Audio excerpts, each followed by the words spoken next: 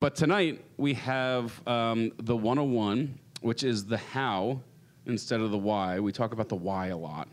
Well, I saw that. And I think it's actually something that we've struggled with a little bit here at Pubkey, because we dive into some like 201, 301 level stuff pretty aggressively. And New York has a very good Bitcoin crew. We have bit devs, we have some companies in the space that are at that 201 or 301 level, but we've had a lot of outreach to start at the beginning. And that's what we're gonna, I guess, hope to accomplish. Yeah, so this is the most practical how, not why. So it's not going to convince people. It's not a, stand on the soapbox and say this is all the reasons why. This is the actual nitty-gritty. You are interested and you're not trying to become a Bitcoin cult member, but you want exposure to, and you want to, from people that know, you want some advice and some guidance and some practical lesson. So the format for tonight is a very, we're in a plane, we're doing a loop looking down of what is Bitcoin, and then it's how to buy Bitcoin, ways to buy Bitcoin practically, and then how to send/spend Bitcoin, and then how to save Bitcoin. And none of this is going to be the deep dive, super technical infrastructure behind. It's more recommendations, partial, somewhat impartial. It's not like we're, being paid off by anyone to say a certain way, but Not yet. We're open. No, but I think, I have a soft spot for, just the regular people in the world that are interested, but there isn't anything that they can just easily grab onto and be like, oh, that makes sense to me. And I think there's a lot of vocabulary that's a little bit prohibitive and restrictive, so there will be some vocab. There will be some vocab broken down. Testing. There will be some vocabulary, but it should be fun. And then there's room for questions after every segment. So Nifty is going to kick us off with the soaring in the clouds. What is Bitcoin? And then we'll move into how to buy. That was a great intro. Let's see. All right, so we got the plane in the air. Let's see if I can get a little closer to land. Is that okay? It's been a long time since I've talked 101 level. What is Bitcoin? But I think the easiest place to start is it's just cash. It's like cash. The way I like to think of it is it's cash money. It's electronic cash, which is kind of hard. I think that's kind of a hard thing to really understand what that means. And it's really built to be something that, cypherpunks back in the day really liked talking about peer-to-peer computing. Your computer can talk to my computer. We don't have to have computers talking to anyone else. Hello. Computers? Computing. Yeah, and so this is what if we could do the same thing with money? What if I could have some money that's electronic, and when I wanted to give it to someone else, there was a way I could just send it to them directly, so peer-to-peer, right? So, and you look at Bitcoin kind of more globally. Are we talking about global ledgers? What's a global ledger? Global ledger, it's a big... Maybe we don't talk about global ledgers. I don't know. But the whole idea with Bitcoin then is that you're able to hold independently without having to trust anyone. Money says that it belongs to you. And then because you hold it and it's money that belongs to you, you have the right to give it to someone else. So you can easily send your digital cash, hand it over kind of via the network, via digital bits to someone else, and then they can hold it in their wallet, which was revolutionary. The fact that people are able to do this with an electronic object that is the money It's the first time anyone was able to make that work on a digital scale. So that's really, really cool. And I think, like, you know, when you compare it to other early, like, electronic cash systems, I guess, like, credit cards are probably the one that most people have experience with. So when you have a credit card, that was one of the first digital cash systems, your ability to transact digitally with a credit card. It's really cool and exciting. The only difference is that credit card networks all go through existing banks, right? So if I want to use a credit card to move money to pay someone for a service, or, you know, you're at a store or you're on an online, like, website and you check out using your credit card, that's a digital payment also. Only difference is that you're asking a bank to process that payment to move the money from one person's account to another. In Bitcoin, you don't have to ask anyone. You can just do it. You are your own bank. You're your own bank. There is no customers. You are the customer service. You are the customer service, yeah. There is no one else involved that you need to ask permission. Right. A lot of people will call it permissionless money, and that is because at 24/7, 365, you can send your money to whoever you want to. Yeah, in a really transparent way, too. I don't think we'll get into the transparent stuff today to see it, but yeah. So that's that. How far down do we get? Are we landing yet? We circled, like, we looked, okay. and the example that I like to follow up on credit cards is Venmo. I think Great example. a lot also. of people have Venmo, and you can keep a balance in your Venmo. You know, you cash out, right? Like, so if someone sent me $100 on Venmo, I have to actively remove it from Venmo. Venmo's holding that for me. And I can send Venmo dollars. I mean, they don't call it that, but but that's what it is. But that's what it is. That's what it and is, I can yeah. send Venmo dollars to someone, and then it's their Venmo dollar, and then they can cash out. And it's a very, very similar, except instead of Venmo dollars, it's all your own, you know, digital dollars. And there is a digitization that, you know, cash is the most untraceable currency because there isn't a electronic aspect that is going to remember that transaction. So there is going to be a memory with every single Bitcoin transaction. There is, and that's that digital ledger. But I think that's a great high level. It's a digital money. It's digital currency. So there are different ways to buy it. And I think... Yeah, how do you get it, right? Right. Where does Bitcoin come from? It grows on trees. I think, you know, what we won't go deep into, but Bitcoin mining, I think, you know, there's a lot of...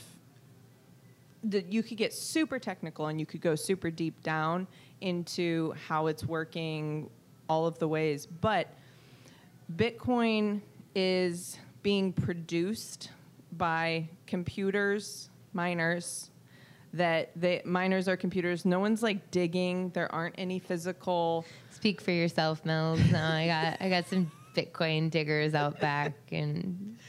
But it's a you know, kind of confusing label, I think, because, you know, they're mining. Well, they're running code. These supercomputers are running code, and then there's like it gets so like, oh, then they discover a block, and there's all of this, you know, like it doesn't make logical sense because there isn't a roadmap of like something super comparable. But I have two like ways of describing Bitcoin mining to regular people. I'm gonna try them out. One, Bitcoin mining is like honey. So bees go around to different flowers and collect nectar, and then they are bringing it back to the hive and converting. So it's really their effort. The bees work to go around and collect this nectar, and then they're storing it in this honeycomb. And it's very stable.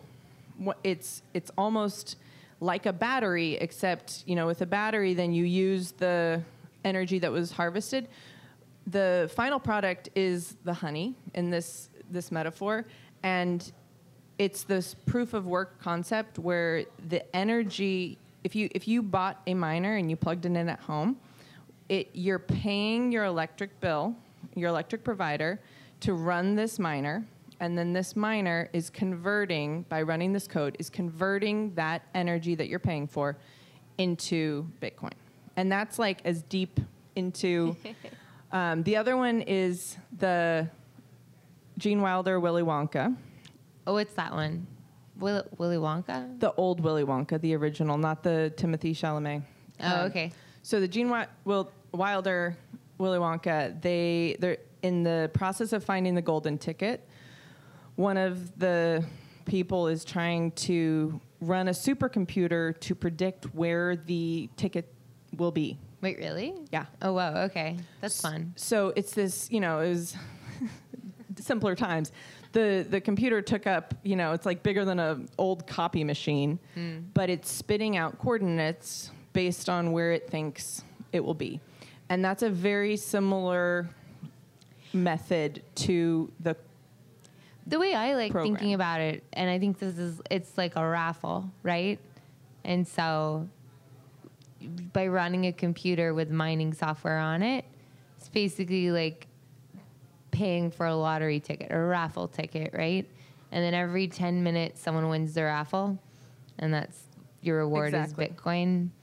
So And you get more complicated because people start pooling their raffle tickets so they have a better option. Better odds, yeah. Yeah, so you get like these weird raffle cooperatives where they're like all trying to get all like pooling their raffle tickets because one of them's gonna win, and then they all share the winnings basically. But I feel like raffle tickets is like the best thing, and so you're basically buying a raffle ticket. The cost that raffle ticket thing in mining is basically paying for electricity. But I kind of wanted to maybe back up a little bit. I feel like there's 3 different ways you can get Bitcoin. yeah, I wanted to be like, how is it made? Oh, where does it come from? Where does it come from? Okay, so we the birds and the bees, the birds like, and the bees situation with it is so it through has raffles, been yeah. mined. It has been produced. Once it is produced, it is in existence. There will it gets handled out to someone who's got the winning raffle ticket. Right. Every There- 10 minutes, someone wins, roughly, right? roughly, yes. Yeah. So then, there is, this is something very distinct about Bitcoin versus other cryptocurrencies. There is a fixed amount that will ever be mined. So once we finish mining, that is it. We are still in the mining season of Bitcoin, but Mining season. there will only ever be 21 million Bitcoin. And that is a huge distinctive and marker because there are so many other currencies that someone changes their mind, we're making more, we're doing this, and it's kind of like the Federal Reserve that just they can print money whenever they want. They have the printing press. How It's do you fine. buy raffle tickets for the Federal Reserve? Okay, so how it's made, very high level. Now, how to buy it. Three main ways you think. Yeah. What would you say the 3 main ways are? So exchanges, so Coinbase, Robinhood.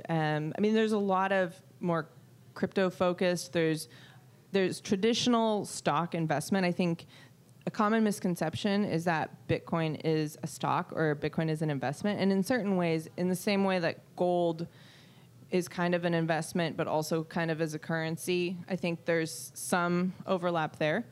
And then beyond, so exchanges, which are online platforms that sell a myriad of different currencies.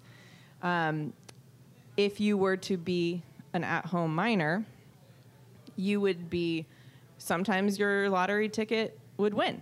And so you would be getting your own, it's almost like, you made your own little homestead and you got your own crop, your own produce. The third way would be, what would you say the third way is? Because you put 3 out. Yeah, I would say you can buy it from someone else.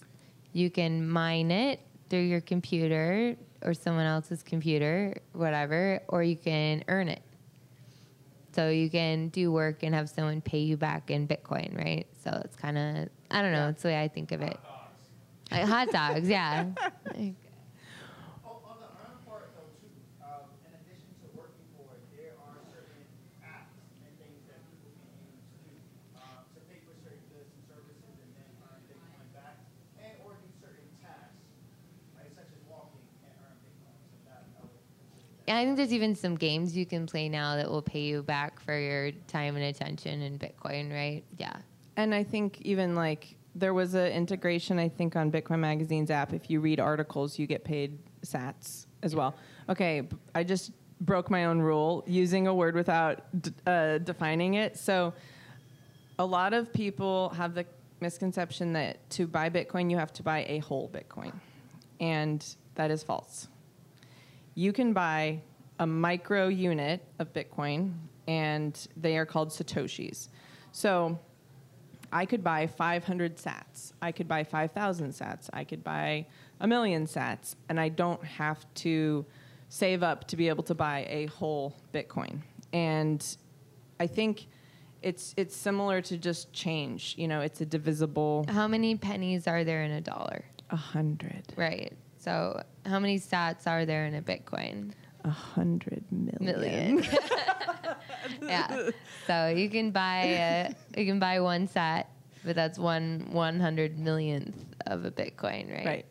So, okay, so you can mine your own, or you can earn. I like this as an earning, but I mentioned exchanges, and it's not to be, I guess it's to be a little mean, but I don't recommend to people to buy on an exchange, because functionally you buy it and then they want you to leave it with them. They're like, oh, we'll hold your Venmo dollars. We'll hold your cash. We'll hold your, bank accounts. If you put money into a bank account, you are saying that, bank, you have my money, and I have these IOU. I have like this number, but they are the ones that have your money. And the big difference with Bitcoin is that it is your money now. So the term. Well, exchanges make money not from you holding it, but from exchanging, right? Like an exchange doesn't care if the price is going up or price down. All they care is that people are trading, right? So Right. if you take your Bitcoin off of the exchange, well, you're not going to be making any trades with it anytime soon. So they're not going to encourage that, because that's not going to earn them any money. There's no incentive for them. Exactly. Yeah. The other thing is, I don't know if you guys heard about this big thing called FTX is a big exchange. They didn't have the Bitcoin they told people they had, right? They had Bitcoin on the balance sheet and said they owed people, their customers held the Bitcoin, but they were out selling the Bitcoin out the back and didn't actually have it. So Yeah. anyone can make a mistake like that. It's true. Yeah.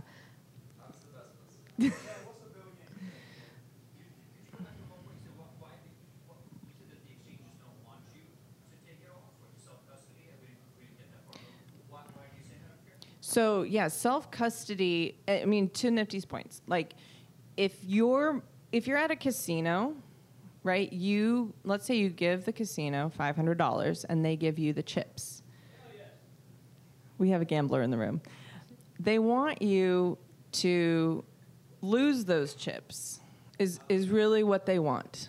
So they want you to play with them. They want you to play blackjack and craps, and like they want you to play with their currency.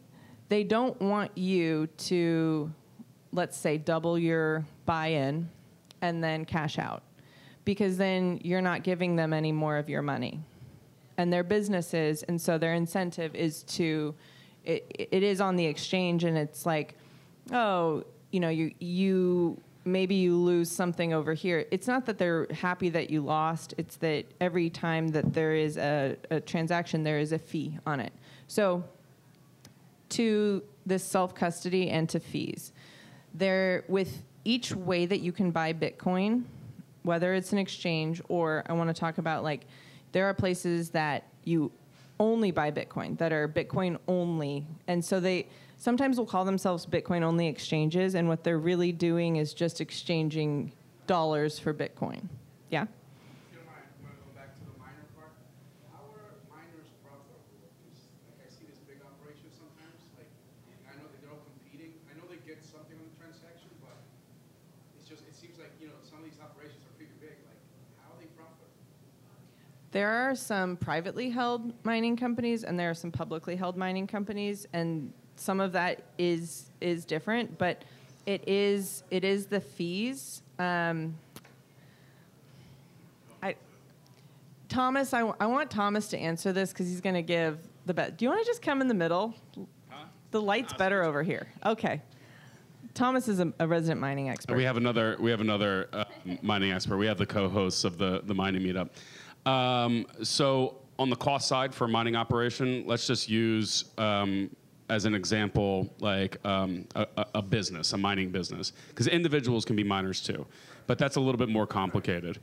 So from the business perspective, you have on the cost side, everything is denominated in dollars. So that's the electricity, purchasing the equipment, the overhead, the data center that houses the equipment, everything that's running is on the cost side in dollars. These things are a little glitchy. I wonder if they're a little far from there. And then on the revenue side, right, once you have a mining operation up and running, and you've spent all those dollars or euros or yen or whatever, the expected revenue is denominated just in Bitcoin, right? So they can sign up with a mining pool, or they can mine directly, which will give them a different sort of cadence to the return that they're getting in Bitcoin. But effectively, once they're earning Bitcoin, that's the revenue that they're receiving. So if they win, right, we talked about the raffle or the lottery tickets, that's effectively winning the right to write the next block of transactions. As a part of that, you have the Coinbase transaction, the block reward subsidy, which right now is 6.25, thank you. And that's going to have again at some point in April or May. It's the dollar value of that Bitcoin, of that 625. And then also the transaction fees of the transactions included in that block. So at the end of the day, the hope for Bitcoin miners is the revenue they're receiving is, greater than the costs to keep all these things running. That's not always the case. And there's also a lot of other mining operations that are not mining for profit, right?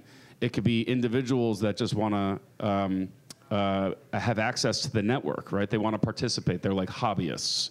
And they're not worried about the electricity that they're spending. They have a couple of ASICs in the basement, and they just like Great doing source it of because heat. it's their hobby, and there's heat byproducts. There's also nation states that are cut off from the international banking networks, right? So you can think about places like Iran or North Korea that, if they were to have like a large mining operation, it's worth the extra expense because they're getting an added benefit beyond the monetary value of the revenue, right? It's access to a global network in a way that they otherwise don't have. That answer your question? Yeah, I just, like I said, I see these big operations, I guess They're at the huge. moment, some of them are not profitable. Like the ones that you see in Texas, sometimes, the trailers and stuff like that.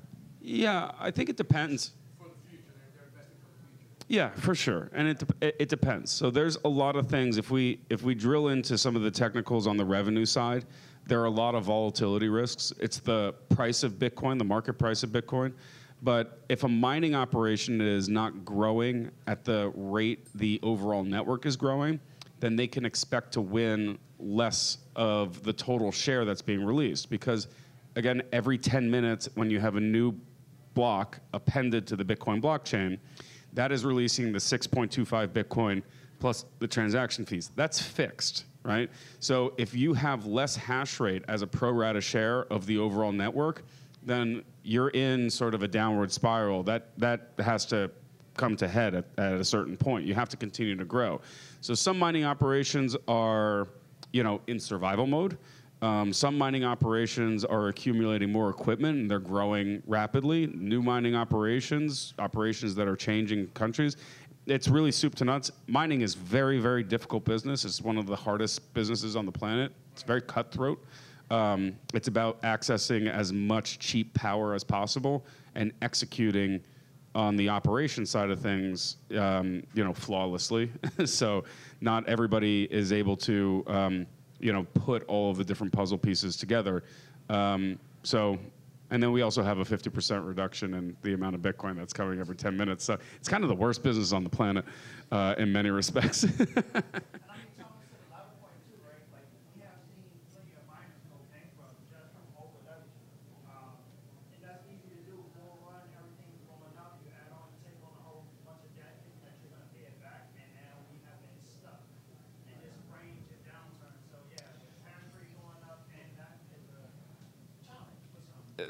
That's an excellent point. So, you have on the cost side that I touched on, you have upfront CapEx, right? You have to buy the equipment. You have to sign, in many cases, a long-term power purchase agreement, the PPA. Where are you getting the electricity from? It's a lot of electricity. Mining operations are sort of constrained into, 3 typical buckets for getting the capital that they need to get started, right? They can borrow it as a debt facility. They can sell equity in, the future cash flows of the company, or they could potentially sell hash rate forward. They can sell their production forward. All 3 of these have, their own problems and nuances embedded. And I think what you were saying is it's a lot of these companies have historically looked to the debt facilities to borrow a lot of money to go out and buy the equipment. And that's building in a lot of pressure for a new business that happens to be in one of the worst industries on the planet. But obviously, when the price goes up on Bitcoin, they'll do well. So it depends. It helps, but it doesn't save, right? So one of the biggest problems that Bitcoin miners face, it's called the difficulty adjustment, and just basically the rate of change of the cumulative hash rate. If they're not keeping pace with their competitors, they're effectively losing. So even if the price of Bitcoin goes up, good for them, but also good for their competitors. So they're playing a different game in terms of capturing the pro rata share and growing their pro rata share of the total market. Yeah. It's a zero-sum game. Yes. Right? Like It actually is. It's the most zero-sum game I think that exists on the planet today. Like it's. Except there's also another interesting, and we have a mining meetup. This is more the 201 this 301. This is not a 101 content. No. It's okay. I know. This is a great question, and these are it's always an open format, Questions so we're are happy to answer these questions, and they're really good questions. It is a zero-sum game, but there is a mechanism built into Bitcoin that actually prevents against it being a zero-sum game. So if one individual miner is getting close to 50% of the total hash rate, the confidence in the system is going to take a hit. So mining operations and mining pools are always sort of striving for this 45 to 49% sweet spot, but even that is like a little bit too close, because if you have a miner that has majority hash rate or close to it, then you're starting to degrade some of the most, I think, powerful aspects of the protocol, which is sort of decentralization. You want all the miners, you want a lot of miners, you want them all to be unhappy, but you want them to continue doing what they're doing. So it's a sweet spot. It's like a marriage. Yeah, what was your question? I know you mentioned exchanges. Can you explain the difference between a broker and an exchange? Can you buy Bitcoin from a broker as well? So the question was, can we make a difference or explain a broker versus an exchange? Well, so another place where I'm going to talk about HODL. Where are you going to go with this? So an exchange is going to match buyers and sellers. A broker is basically going to provide that service. So there's like a technical difference in terms of what the venue is. So you can think of, even it gets blurry because even Coinbase, FTX, they have market makers that are basically buying and selling all the time to create liquidity. So if somebody wants to come in and buy an amount of Bitcoin or sell an amount of Bitcoin, there's always going to be effectively a match. A broker, I think in this context, over-the-counter transactions, OTC transactions. Let's say somebody wants to buy or sell a large block of Bitcoin. You wouldn't necessarily go to Coinbase and just say, market buy 1,000 Bitcoin, market sell 1,000 Bitcoin. You would look to find either an OTC desk that serves as a broker, and a lot of times they'll take the other side of the transaction because they are effectively the market makers that are piping into these exchanges.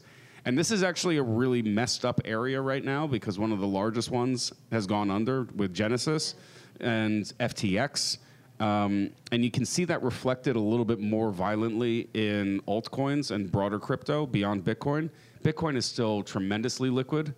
as compared to any other cryptocurrency. But when you look at, I guess, the effect that FTX had on something like Solana, they were big supporters of Solana. You can start to see those like pain points expressed therein. Yeah. So if I could like maybe just kind of summarize, like it's who you're buying and selling from, like an exchange, probably buying from like another person, like who's using the exchange, whereas with a broker or market maker, you're just buying directly from them, kind of dealing with that person, sort of. Yeah, and I think in this context, like a local Bitcoins or hodl, where you like match up, is a great place to take it. Yeah, so it's, I mean, if we're talking, I'm going to make a really basic analogy, but like buying clothes. If you buy clothes from Old Navy, they're in stock. They are making the clothes. They have the clothes. They have lots of inventory. Versus if you use a site like Poshmark or RealReal, or you're at a consignment shop, you're more so buying from an independent direct, and there's a match made. Hodl is a platform for someone. I can say, hey, I am selling 0.25 Bitcoin, right? And then at this rate. And then someone can see that, and they can say, I want to buy that. And so Hodl is providing a platform for that. So that is like a peer-to-peer, finding someone else that you are trusting. And they have a really, I'm not going to go deep into it, but they have a good like confirmation so that, you're not being scammed, because obviously this is risky. There's a little bit of a peace of mind when you're buying on an exchange. They're in stock, like they're kind of their intermediary. Yeah. I want to see a question too, excuse me, that most quote-unquote exchanges arguably are broken dealers due to the market making, due to the structure of them, and everything of that nature. But once you do get to the peer-to-peer side, hodl, this, etc., it's like, I have this Bitcoin, I'm willing to put it up. You have something that you're willing to purchase, and there's less intermediaries and all those things trying to navigate that space. So, great point and analogy. So this gets into some regulatory, like, muddy waters. By definition, a broker-dealer in the United States, at least, deals in securities. Bitcoin is Is Bitcoin a commodity. security? Bitcoin is closest to a commodity, but there are, questions around how mining operations deal with, shares of Bitcoin effectively when they're hashing, and whether or not that's a security offering, particularly from mining pools and how mining pools pay out. That's a much more complicated topic that we'll get into at the Mining Monthly. But when it comes to, the operations of a broker-dealer, that still is expressed in other ways, but Bitcoin is not a commodity. A lot of the exchanges, though, I think what you're getting at, with the exception of like River and Swan and a couple of other ones that are Bitcoin only, and Cash App. Well, Cash App also does securities, and Coinbase, like other ones, they are more broker-dealer like, whether they like it or not. They don't like it, because a lot of the altcoins that they have on their platform are just, objectively security offerings, unlicensed security offerings. So that is a much more complicated topic. But I think, the Rivers and Swans of the world are still, forced to grapple with that regulatory unclarity, like muddy water. I gotta say, when I was first getting into Bitcoin, so I got into Bitcoin in 2018. I think the first Bitcoin I ever bought was from Cash App. They had just launched this December before. Me too. Yeah, so that was like my first thing. But people would talk about like, I had no idea what like a security or a commodity was. I think the easy way to understand it is like commodity is like corn or silver or like gold, pork belly. That's like an object that you're buying. So Bitcoin people regulatory and think of it as like a good. It's like an object, like a thing that you're buying. Yeah. Whereas securities are like shares in a company, right? Like, IBM has shares. Those are securities. You buy shares of like I don't know. Yeah. ETFs are securities. Gold's a commodity, right? Yes. So Gold is a commodity. Gold is a commodity.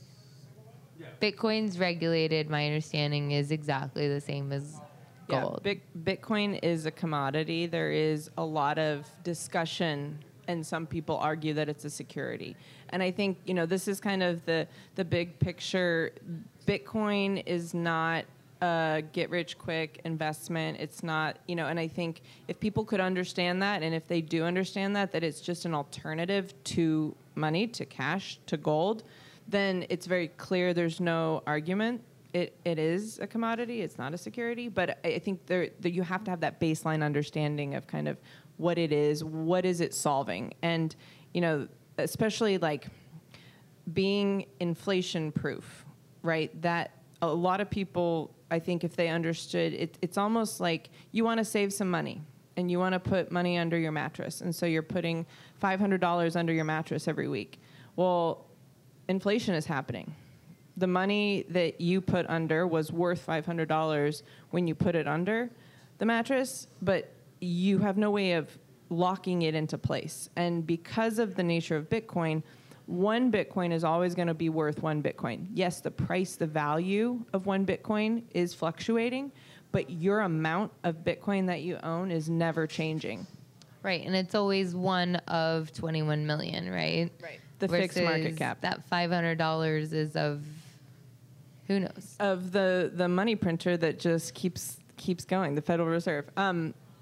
I want to keep us moving, and where we're at is self-custody. So we were talking about, you've purchased Bitcoin, maybe on an exchange, maybe, from peer to peer, but there are ways that you can buy Bitcoin that it's like, you don't necessarily, a grocery store and a restaurant are different in that, like, yes, they're both places you buy food, but one is a place you more so buy ingredients, and one place you eat. And that parallel for most places that you buy Bitcoin aren't necessarily the places that you can spend from. So if you bought Bitcoin somewhere, you have it in that account, you can send it to a wallet. You can send it to yourself and take it off of that exchange and custody it yourself instead of trusting whatever exchange that you bought it on. So Thomas mentioned it briefly, but there are places that you can buy Bitcoin that you can buy a lot of different things, and they want you to keep your money in the poker chip, so you keep giving them money and are exchanging. But there also are alternative places where they only sell Bitcoin, and those places aren't trying to, get your money from you, but they're still all going to encourage you to custody your own Bitcoin and to know how to self-custody. But there are also services that different Bitcoin companies offer that help you in that custody process. And if you are, I don't know what the true brackets of it would be, but once you kind of pass a threshold, at least in your personal finances, where it's not just like, I have this Venmo cash balance and that's fine and it lives on my phone. Once you get to a point where this is kind of like my savings account, that's when you want to have a more secure option, because you're, basically walking around with cash in your wallet. I think that's really well said. And we were talking about Bitcoins on exchanges a little bit earlier, and this is another slightly more nuanced and technical thing that's important, and it's also one of the reasons why a Bitcoin 101 is actually it's one of the hardest things to do, because it has to be a winding conversation. In my experience, you never know where people are going to have that hook and where the questions are really going to focus on, because everybody comes at this thing from a completely different place, right? At its core, I think, Bitcoin is just a communication protocol. It's an internet protocol, and it is doing a really simplistic thing. And the way it does it has some touch points with how we think about money in the meat space. And that's how it actually has, value attached to it. With the exchanges and keeping money on exchanges and the decision between should I self-custody or should I entrust it to somebody else, there's a lot of rabbit holes that we can go down with that, right? So the personal responsibility, the backup, is there insurance on an exchange? What is the exchange doing with that Bitcoin, right? And this touches on what we were talking about a couple seconds ago with market makers, broker dealers. Exchanges need liquidity to actually have liquid markets and to offer liquid markets to their customers. And one of the reason people, probably the only metric that truly matters from a trading perspective is there deep enough liquidity on both sides of the order book, buy and sell? What we've seen since the collapse of, FTX, BlockFi before that, Celsius before that, the malaise that hit Genesis, is a lot of Bitcoin coming off of exchanges. Just an absolute destruction of confidence in these institutions that they are confidently and competently holding the Bitcoin on their customers' behalf. And this is really one of the first times that we've seen it to such a severe degree, which is largely a good thing. But it also is a bad thing in some respects because we have less liquid markets. We have less liquid mechanisms for price discovery. What's the true price of Bitcoin, right? When we start to trust, derivative ETFs and other things like that, then our pricing mechanism gets a little bit messed up. And this also ties into what Mills was just saying about, the inflation hedge, right? Is this the true price of Bitcoin? 28 and change? Right? When we've had runaway inflation, maybe it's not so bad if you take out all the important things like food and healthcare, but it still is pretty bad. So that goes into the price discovery side of it, which ties into how people think about custodying their own Bitcoin.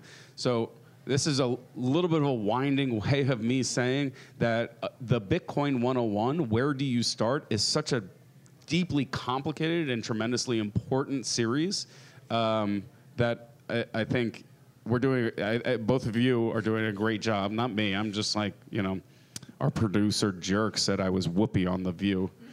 Oh, hey, Whoopi. Well, and so this kind of tees up, I'm not saying don't buy on an exchange, but whenever you're thinking about buying something, like, do you own it and is it yours? Right? And so you're giving Venmo dollars, right? You gave them your dollars to have Venmo dollars, and now you can send that around. Well, you can cash it out to your bank account, right? There are some exchanges where it is actually kind of difficult to withdraw. I'm naming names. Robinhood isn't easy to take your money off. And I just want everyone to research. There are always fees. There are always going to be fees when you convert wherever you bought it into US dollars. Like that is just, there is going to be a fee to remove it from where you bought it. So it's easy to research that, but there always will be a fee associated. And you want to make sure that you can take it off and then you can hold it and that it is yours. And that I understand custody. Like we were saying, there's no customer service. It is yours. It is yours. But you are the one that is responsible for it. Oh, I was going to say, so I feel like one way that I like thinking about self-custody is with US dollars. I think part of the problem with Bitcoin is there's no digital equivalent for US dollars in terms of self-custody. So today, if you wanted to take custody of the $1,000 in a bank account, how would you do that? If it's, yeah.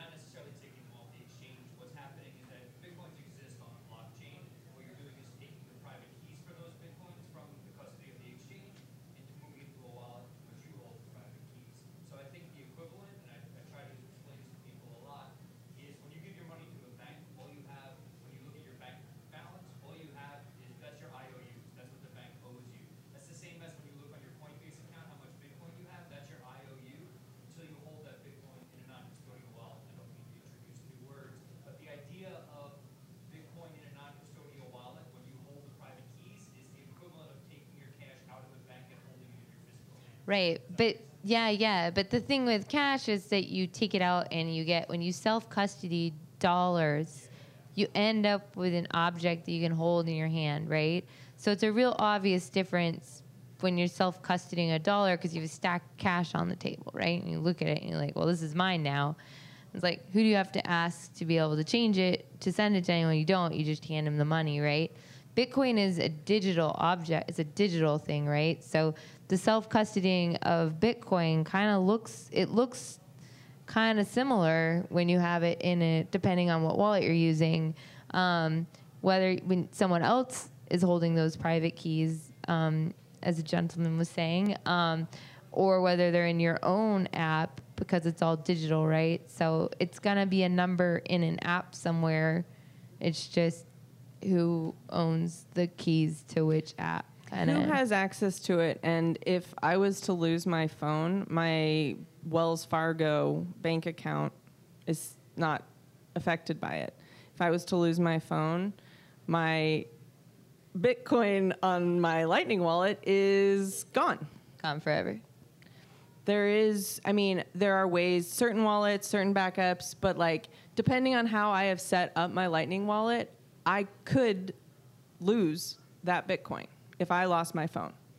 And that's where I think of it more as a checking account, like a Lightning wallet. You keep some liquidity in there. You know, I can spend it at Pubkey, but for the lion's share of it, to not have it kind of on your person carrying it around, and you can have it offline. And we're going to talk a little bit about that at the end of like the how to save portion, but how to buy, so many ways. I will talk about a couple, and then like three different, I'll highlight 3 different companies. One, Swan. So I also initially bought on Cash App, and then I set up a weekly buy or a daily buy with Swan. And you can do your own research and find out all of the things. It takes a couple days, and it's kind of a clunky, in my experience, a clunky process to withdraw from Swan. I'm not saying they're doing shady things. It's just a little like, oh, wow, I transferred it, and then what? You know, and it's a really nerve-wracking thing. If you're transferring money, a lot of money, from one place to another, and it kind of goes dark and disappears for a while, and you don't have any communication about it, that's a little unnerving. It's just a little stressful, and I don't care how many times I've done it. My heart is beating every single time. People tell me it'll go away. It hasn't. So that's one way. There's also, this is something we won't dive into. There's services that almost help you, like, a wealth investment, that you would say, hey, I'm gonna give you this money, and I would like you to invest it for me. And so then what they'll do is there's multi-sig, and this is more vocabulary than we're going to go into for 101, but like they basically have one key, you have one key or 2 keys, that there's a way that they have access, but you also have access to your Bitcoin. This is as simple as I can say it. So like Unchained Capital is a service that you can, depending on how much you're putting in, how much security you want to have, and like fail safes. And so by proxy, they're almost they're not really customer service, but I've been using that metaphor. But they're like, if you lost a key, they have a backup. They have a way to access it. So you didn't just lose all the Bitcoin that you have.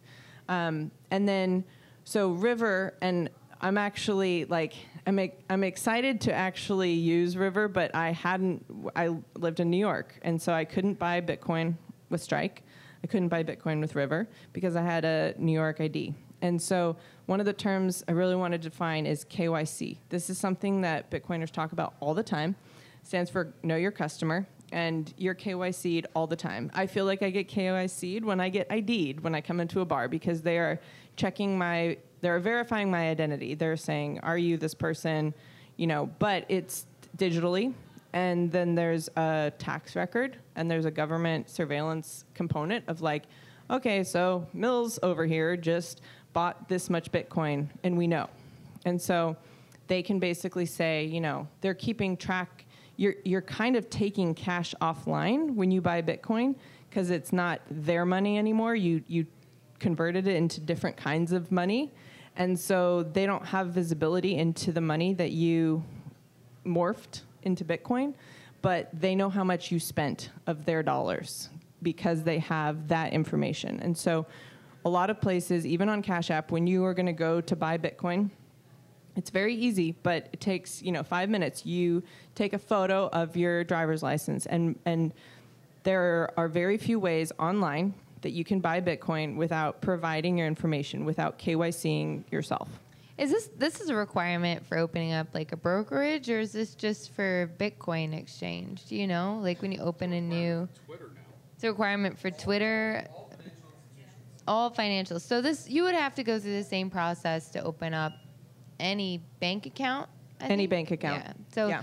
Right. So yeah. So Bitcoin, buying Bitcoin is a financial transaction. Right.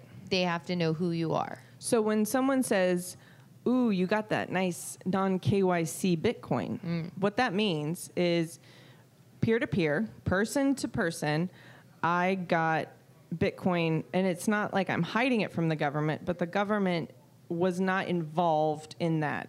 They weren't, it's like, you have a marriage and you are considering yourself married, but you haven't gotten a marriage certificate. And I think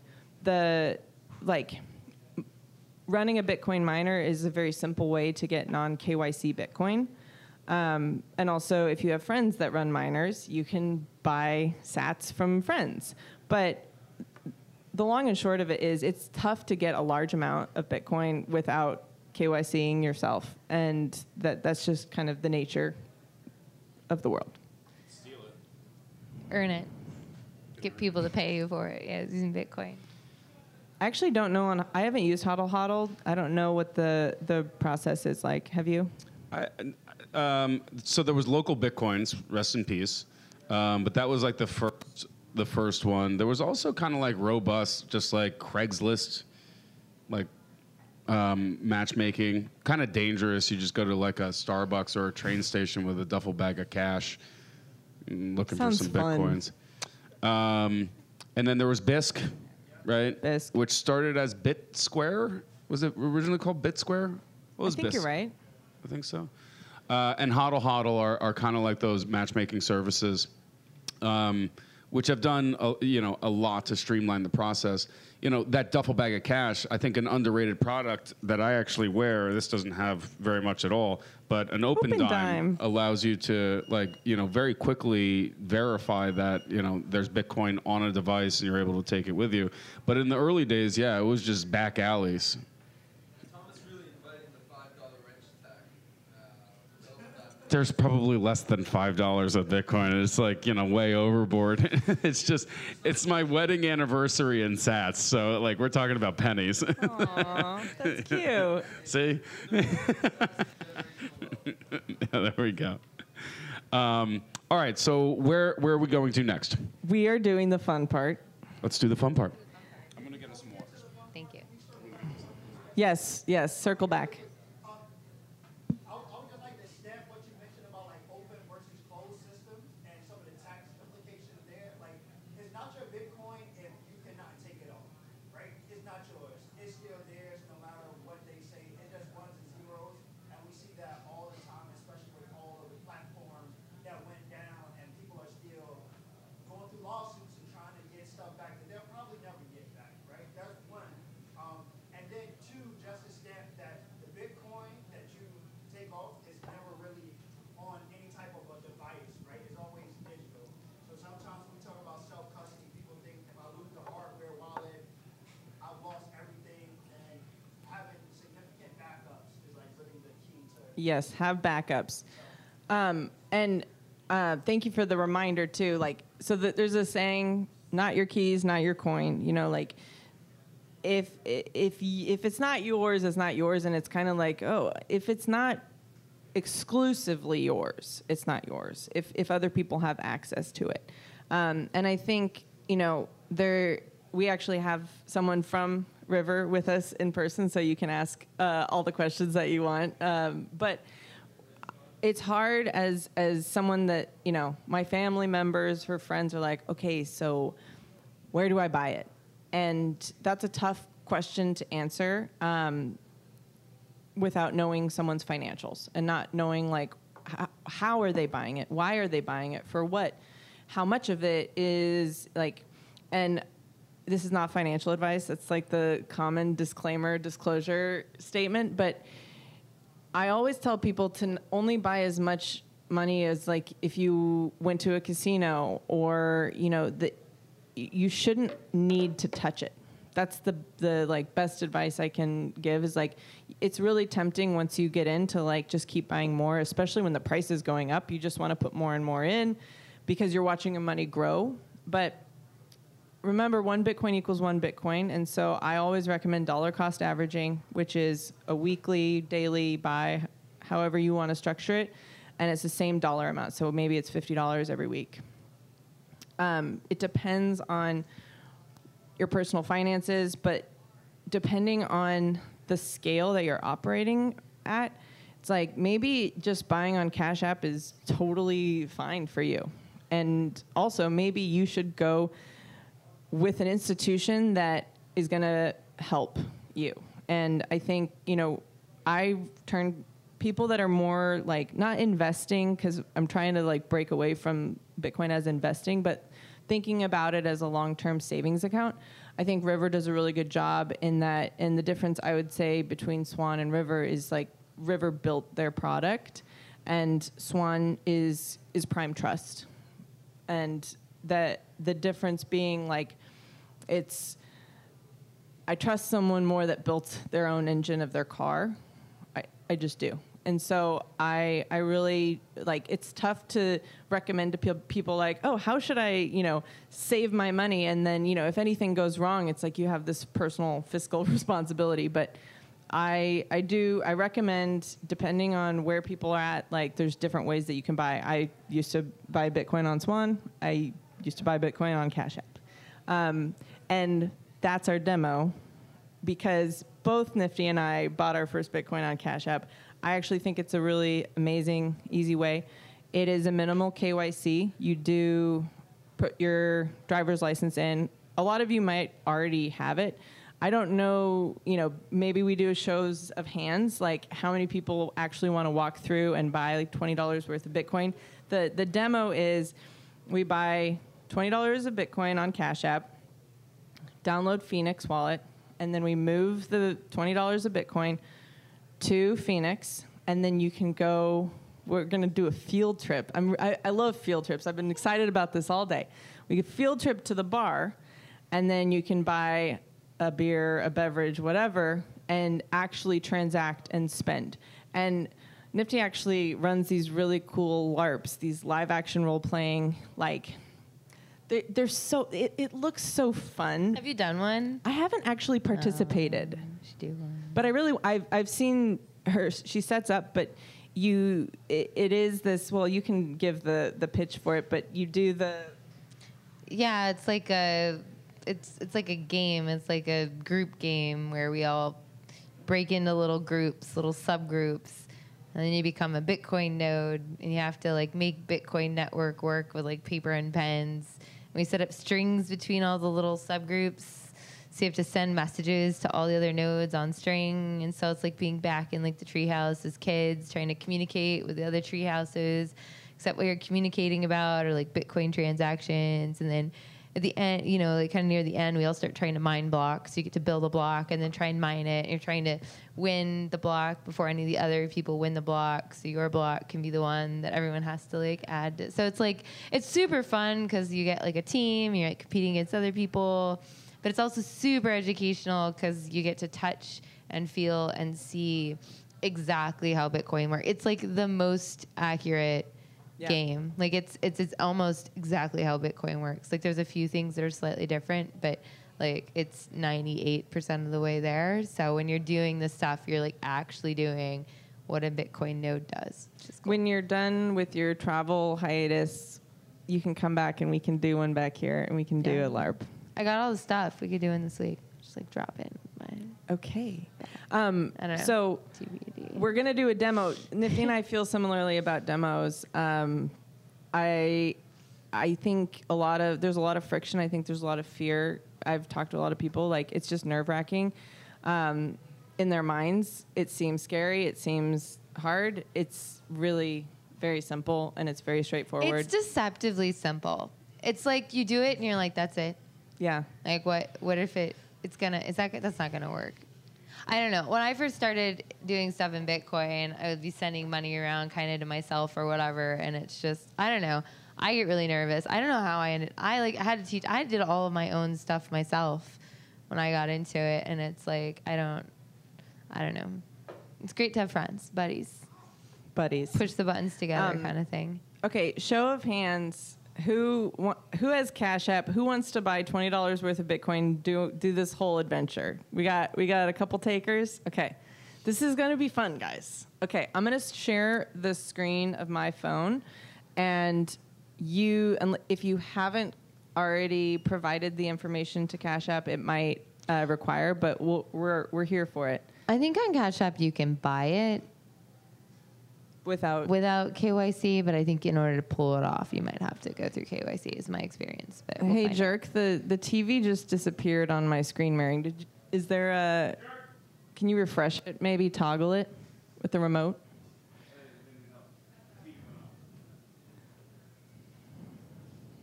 Oh, you have the remote.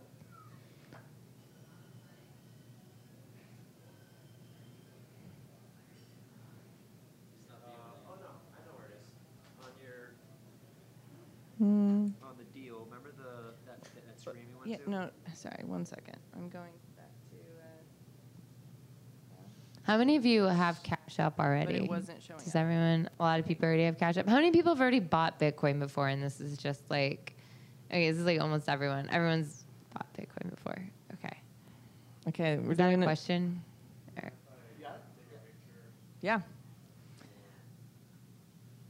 So this is my really illustrious Cash App currently. So I'm going to click onto Bitcoin. Finding the Bitcoin screen in Cash App is actually really hard, personal opinion. Do we want to walk through how to find it? Like when you open up the app, it's like when you open the app, it doesn't show that screen. It shows a different one, right? It shows one of those screens. Yeah, it shows that screen. It shows, and so you have to go down onto the bottom. I think It's just the that screen one. it That's shows? when Yeah. it starts on. So how do you get to Bitcoin from here? So you click on the far left, it says 108, but the cash balance. So however much you actually have in your Cash App USD, dollars. yeah. Yeah, your Venmo dollars, your Cash App Venmo dollars. dollars. So I have this in my Cash App account, and then I'm going to click on the Bitcoin app Part, and the that's how icon. you get into the Bitcoin. Yeah, so this is the section Bitcoin of section. Cash I can App. look at, the price over time, see the graph, and then I can click buy. And so there are ways to do the recurring order. Right now, I'm just going to buy $20, and it's going to pull up from my balance on my Cash App. So funding source, Cash App, $20.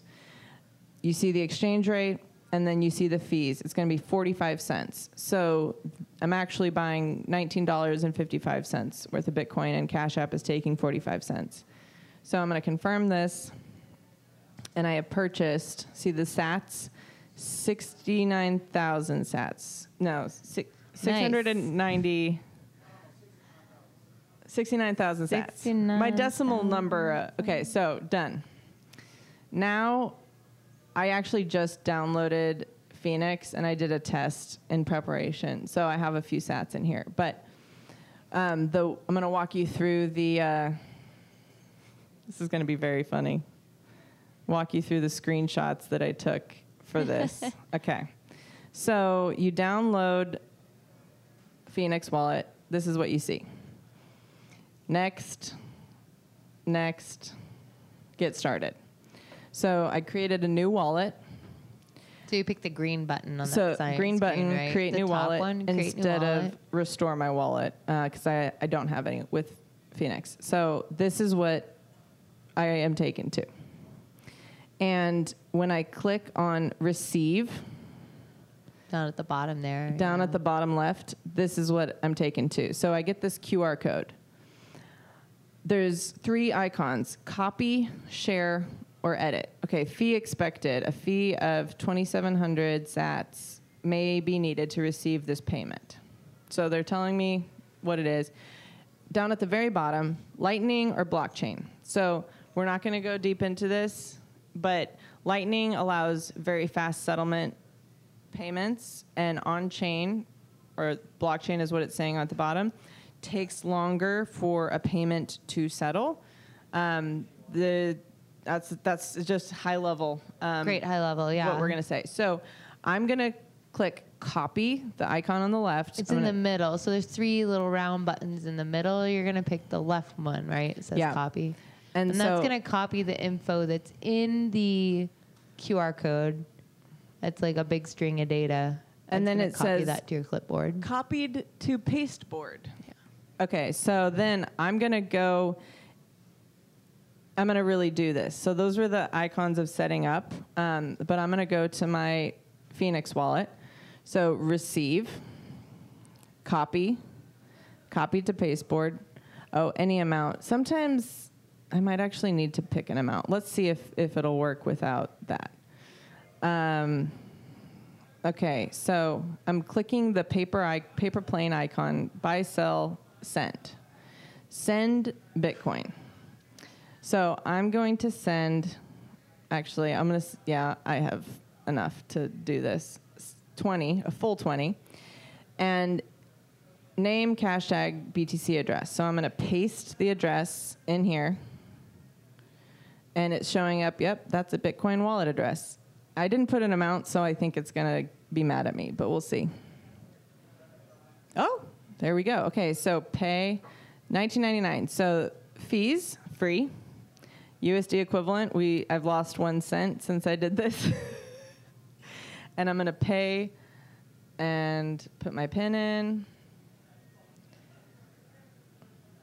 And I have paid to myself, moved it from my Cash App to Phoenix. So now I can go back to my Phoenix wallet, and I have received. Well, that's fast for Cash App.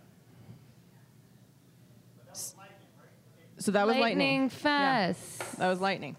So now I have 85,000 sats. And now the fun part of since everyone has already actually bought Bitcoin, So this we don't need to walk through. It looks the same. So this is, Mills and I were talking about this earlier. I was like, it looks the same as when it's in your Cash look, App thing. I see $24.20 USD. It looks really similar to what it looked like in the Cash App. You had it in the Cash App, now you have it in the Phoenix app. Like, what's the difference? How do I know that this one's like self-custodial versus, Cash App?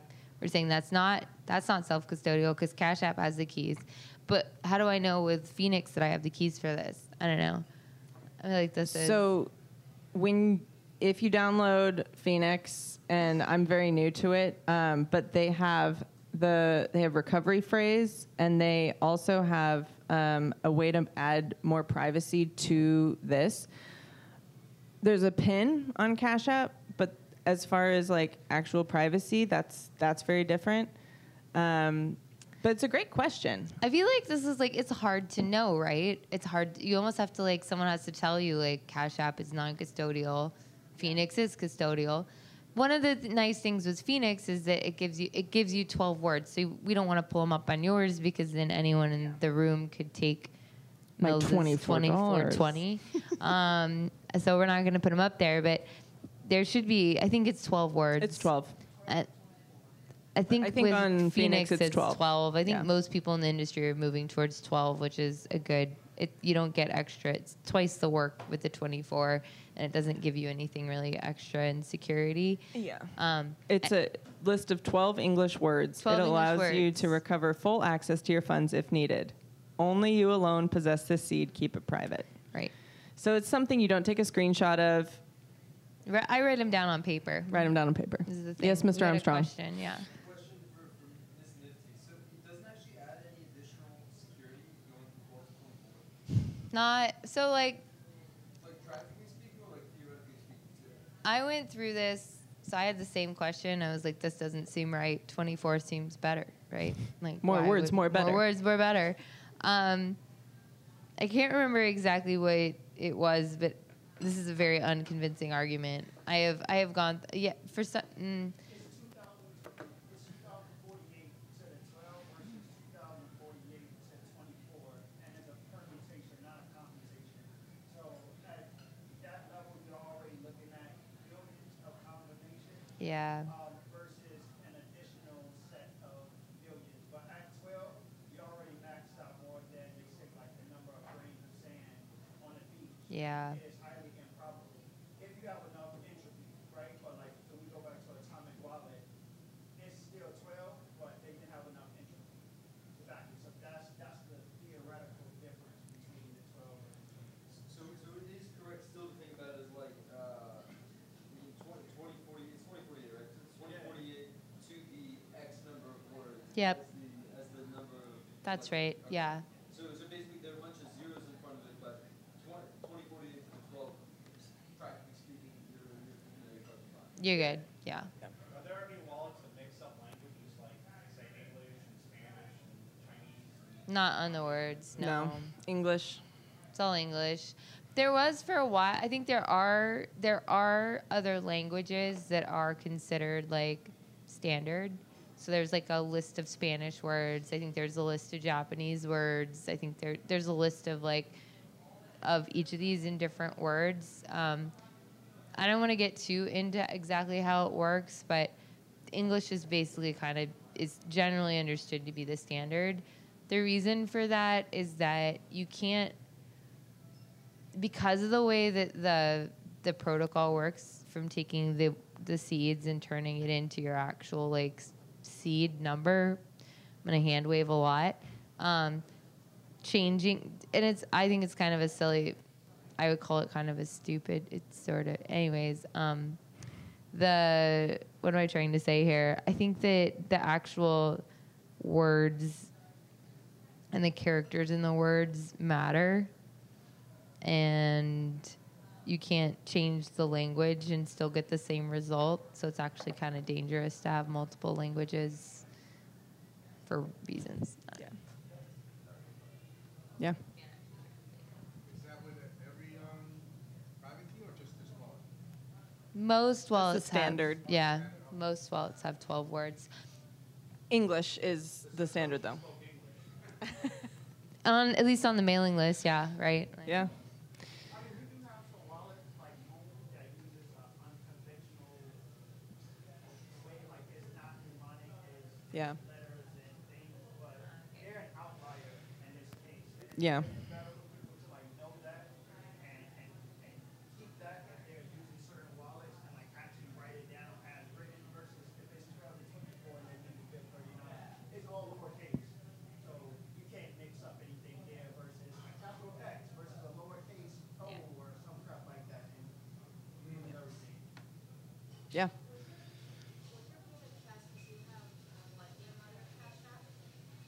Yes. I mean, it was a Lightning transaction. I don't think Cash App you can't use Lightning anymore, In New York, no. and then you can't use River anymore.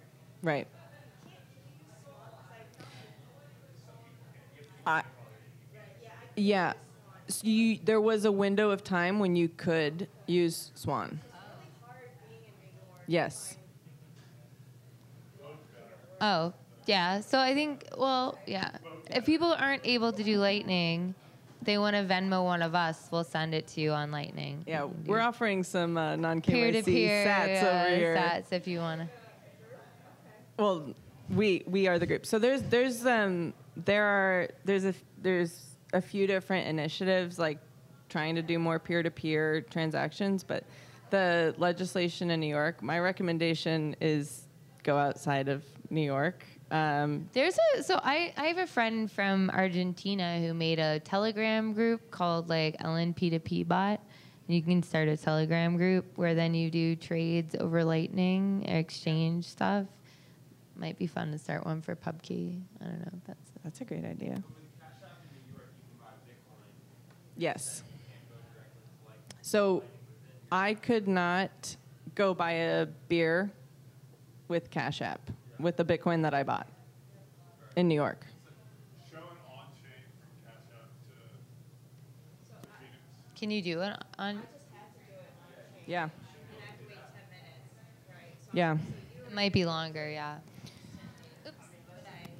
You could go on chain to Phoenix and then yeah, on chain to a Lightning wallet, and then you're on Lightning, so you can do it. But I have to pay an extra fee, and it takes a bit. I can add.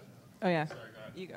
I can add a little bit more color on Pubkey's experience with Bitcoin transactions. Not easy for a business, particularly a business in New York, to activate this. So we have a second point of sale. Our main point of sale is Square. Square has not integrated Bitcoin payments for merchants yet. They definitely have the functionality in-house, right? Between Spiral and Cash App, it should be a flip of a switch. But operationally speaking, it's a heavy lift if it's not like a Bitcoin native company that's comfortable dealing with Bitcoin, particularly a bar, right? So think about the way payments work. If the bar is busy, they're just trying to close out as quickly as possible. The vast majority of our transactions just happen with credit cards. So with on-chain transactions, you're right. It takes, at a minimum, 10 minutes to actually like settle. You can have a zero conf settlement. You can kind of just assume or trust that there's not going to be sort of a double spend or some other attack. But it gets quite complicated. Lightning is a very good solution, but Lightning is still in its infancy. It's new technology that's being rolled out to the extent that a bar could actually rely on it. When we started with our second point of sale with Zeus, we enabled both payments, right, on-chain and Lightning.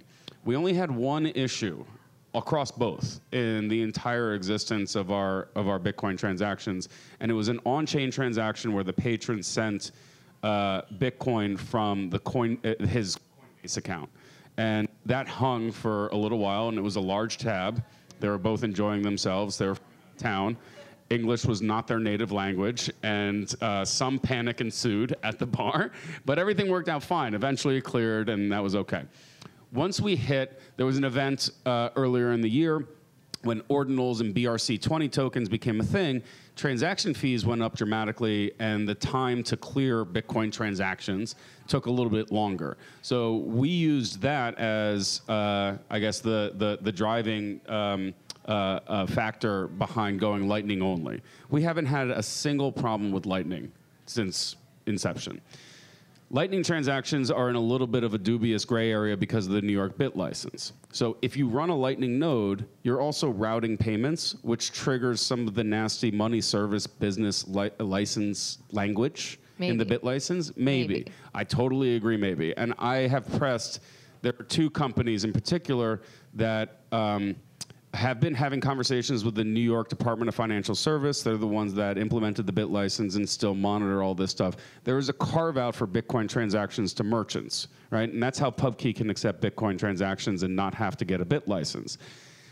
We use Voltage for our node as a service, whatever, and we also have capabilities to restrict or have a barrier on outgoing transactions, where we're basically a one-way channel, right? We're not really a viable routing node for Lightning purposes. We have outgoing transactions set at like 100 Bitcoin or something like that. I mean, if we get to the point where somebody's buying 100 Bitcoin worth of hot dogs, things are good, and we're expanding rapidly to other cities, but I don't think that we're going to get there. But Cash App and NYDIG in particular have been a little bit, in my view, a little bit too, I guess, accepting of the NYDFS's, concerns, hand-wringing concerns over Lightning. I think that we can push a little bit harder from a policy and regulatory perspective to help educate, the regulators and not have this be a thing. But for the time being, a lot of these companies are not able to service New York City residents and businesses. And that includes, River, Swan, Cash App, Strike. Like, a lot of them have just said, screw this jurisdiction. We're going to go without New York, which is also kind of a weird thing for a New York regulator in, the financial world, because it's the financial capital of the world. So they think that this is just something that the industry and the technology will adapt to. And we were able to adapt to it. But the conversation has really just gotten started and is going to take a long time to continue to develop and make progress with. Regulatory capture, city. Yeah, it's it's also one of the main reasons why we started Pubkey. There needs to be more of a Bitcoin presence in New York City and these places that matter. We feel the same way about DC. We feel the same way about London. We have aspirations to go to a lot of other cities and create this space that not only hosts these meetups that people come to and can learn about the technology, but embedding the technology into our data. We had one of our bartenders onboarded to Zeus just last week. Frankie, Zeus Pay. Frankie is the first one, and the idea is to roll it out to the entire staff, but they're able to take Bitcoin directly to their own Lightning instance, and they control that, right? So we're trying to use the technology to the full extent of its capabilities. And I mean, I maybe am jokey about a field trip, but I have to say, like, the amount of times that my friends are curious enough that they'll go through setting up a wallet so I can send them. I'll tell them, I'll send you $20 in Bitcoin if you go through this with me. I think everyone's always surprised, but what's really special is having a place where you could, bring a friend here for a drink and show them how you can buy them a drink in Bitcoin, and that it's as easy as scanning a QR code. And that's the fact of the matter. Like, the user experience is actually very frictionless with Lightning, thanks to Lightning. And you asked, like, oh, if I do an on-chained. To be fair, if you're using one of the wallets or one of the Lightning intermediaries, right? I think Cash App and Strike are basically like Lightning facilitators. I particularly like Strike because you can have US dollars in your account and you can pay a Lightning invoice, a Bitcoin invoice, and the Bitcoin gets sent. But that also takes one of the main problems out of the equation, which is the taxable event. If you send Bitcoin, then you're technically selling Bitcoin, and that person is supposed to report that for tax purposes. Correct. So Strike has a very elegant solution for that, but these are still facilitators. For individuals to interact with Lightning in the same way that they would potentially just download Bitcoin Core wallet and some other services, it's a lot easier to interact directly with Bitcoin than it is to interact directly with Lightning. And that's just a product of sort of the newness of the technology. There's a lot of infrastructure, and there's been massive, massive strides in this. I'm not trying to downplay the work that's been done. But I do think that we are still in the intermediary facilitator era of Lightning. Training wheels. Yeah, I think so. I think so. Yeah. Hopefully, the training wheels are not going to be on. It's almost like when Coinbase first launched, and Circle's first application as a company was just a buy and sell wallet, and they made it really easy. Before, we were talking about going to a train station with a duffel bag, or using the red phone, at like a Walmart or something like that. So I think that it'll happen quickly, but it still is pretty interesting to see, the developments from Pubkey's perspective. It's still only 2 to 3% of the total transactions that we take in. So it's de minimis, right? From a business perspective, like the resources that we put into, training and, figuring out how to facilitate these transactions don't necessarily make sense from a pure, commercial viability perspective, but they're growing over time. And it's, I think an important thing for us to provide because, 75% of the people that come to Pubkey don't even know this is a Bitcoin bar, let alone know what Bitcoin is or care.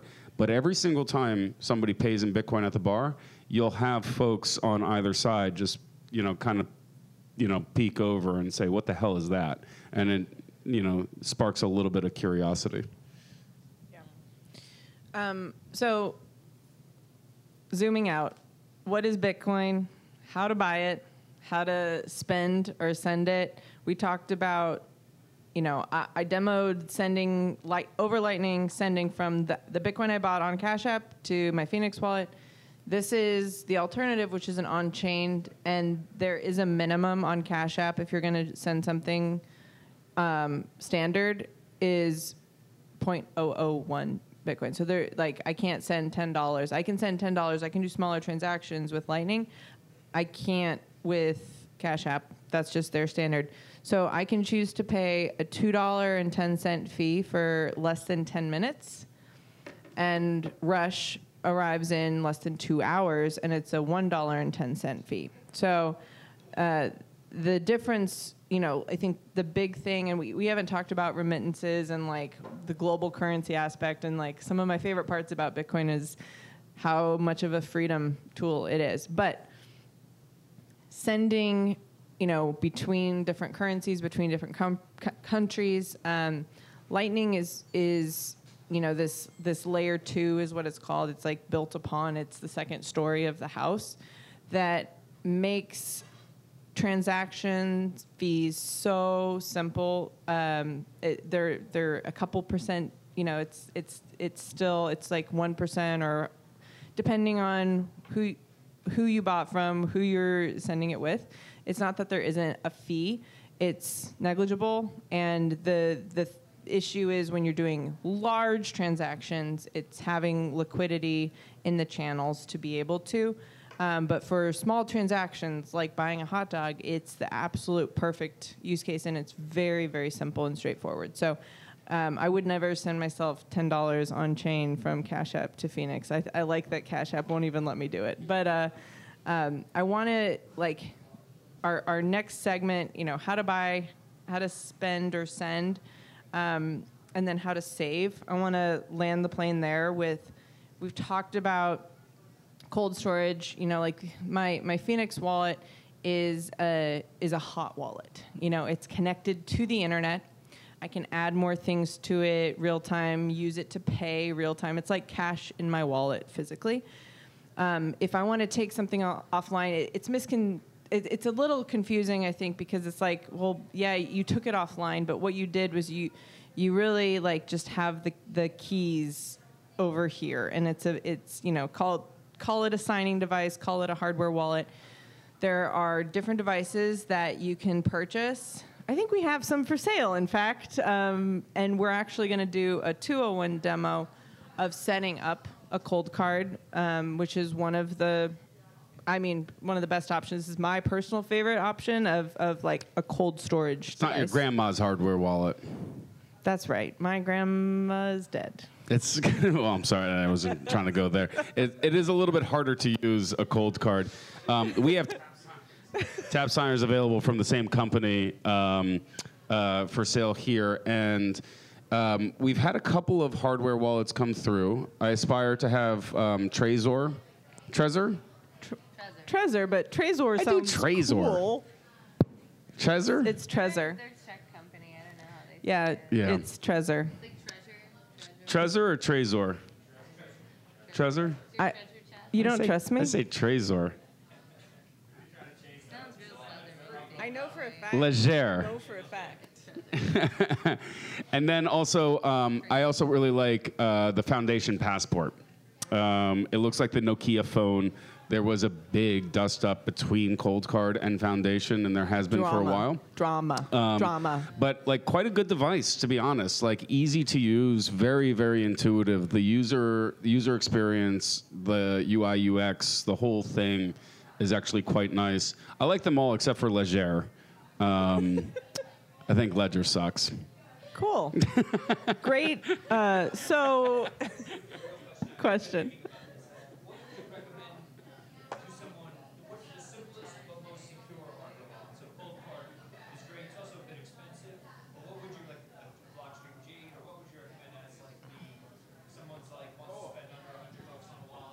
The hexagram is actually super cool. He's been talking about the hexagram. I haven't personally. from Cash App or whatever. It's a new one. It's not out, but I saw out. one. I saw one of the beta models. Very, very cool device. Like this is going to be one of those like super streamlined, and it also has multi-sig effectively built into the entire thing. Yeah, it's actually I think they did it right. Okay, this is where I'm going to disagree. where it doesn't have a screen. You can't do any verification. I'm like, it kind of feels like they're doing. It kind of feels like they're doing like security theater. And, like it's like you're tapping it. It's like you have. It feels like you're doing the thing, but like there's no way you can verify you're doing the thing. So for all I know, it might actually just be like a dumb thing that you're touched, and it's like. So maybe it's just got a little light. I mean, I know they did a lot of hard. I know the team. I know they're doing like hard engineering work, but as like a spec protocol person who like cares about self, like being able to verify stuff for yourself, right, is like a big part of it. There's also this thing where like the server has to be involved. So if the server goes offline, like it's. So what I like about it, and I think that you were touching on this before, that one way to think about it is sort of how you think about accounts that you have currently, right? So the difference between a checking and a savings account, the difference between like the walking around money that you have in your wallet. I think that the Pubkey one for me is kind of in between walking around money and a checking account. And it's not perfect. It's not like deep cold storage. That to me is a bit of a different use case. And what Nifty was referring to is there's no screen on the device where you're able to effectively double check the information you're seeing, right?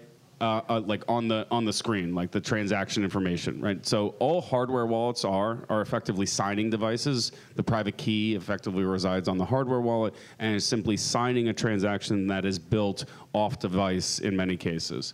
Not all cases. Yeah. Oh, they leaked my home address, and they also can reconstruct the private keys of all their users. They have access. Yeah. They prove they can get the key off the device. It's just Ledger isn't the most secure option. Yeah, and they had a massive leak of all customers that have ever ordered a device from them. So this is very much an ongoing concern with a company that is built around privacy and security. Like for them to have two of these catastrophic fuck ups is like it's not it's let's say suboptimal. We They reveal something though that some people slightly knew that all companies have the ability, if they're making cold storage, to reconstruct your private key. That's not true. not true. Not cold card or That's not true, because not all of them, one, are on the internet, If they don't know, and two. so that is true.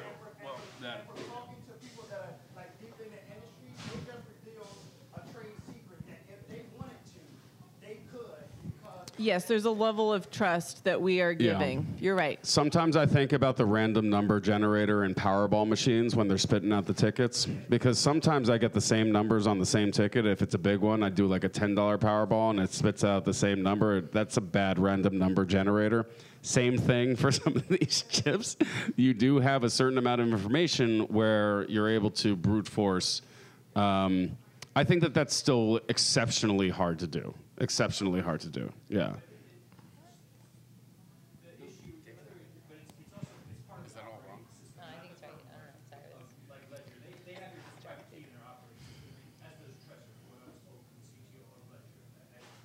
Yeah. My question is, when you're trying to get some, like we're trying to encourage private custody, and I really don't have the answer to this, I'm genuinely asking it. I don't know what to tell my system.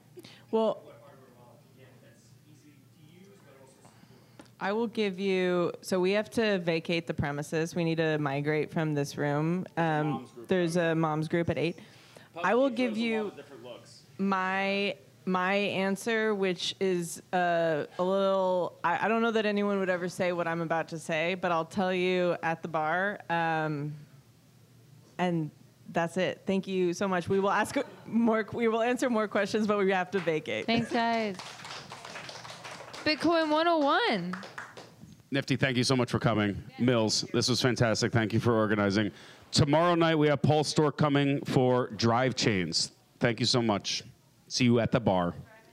Tip your bartenders in Bitcoin.